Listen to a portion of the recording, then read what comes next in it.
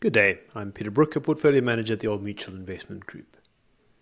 This is Macro Perspective 32 of 2021, and I want to talk about the recent Cabinet reshuffle. The consensus view is that this reshuffle was overdue and that it reflected a tightening of President Ramaphosa's grip on power. However, I always like to read Stephen Friedman on politics, and his view is this was largely a non-event.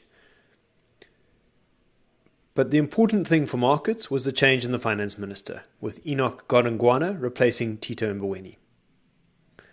My view is that Tito's retirement shouldn't be a surprise, as he was called up in a crisis to replace Nhlanhla Nene when he resigned, and had long signalled that he had limited time in this role. I loved listening to his direct talking, but think that a politician more connected into the ANC could be an improvement. When we think about Tito, we mustn't forget his legacy as the central bank governor, where he introduced inflation targeting, which is a massive benefit to our country.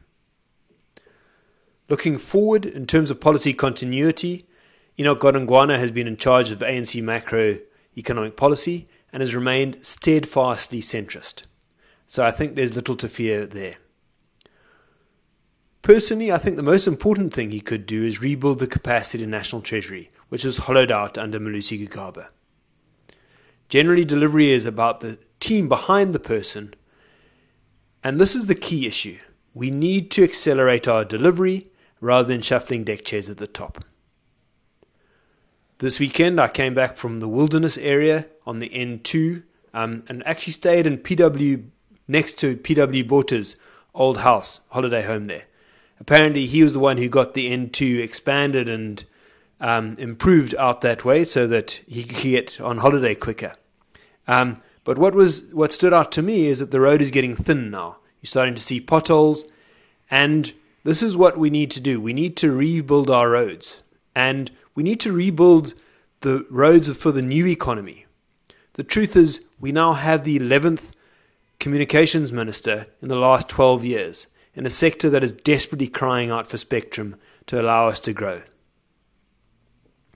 I think the riots in KZN should highlight to everyone that we're running out of time.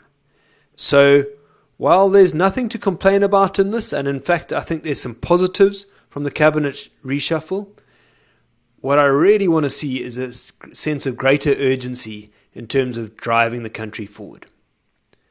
I hope you found this perspective useful. Until next week.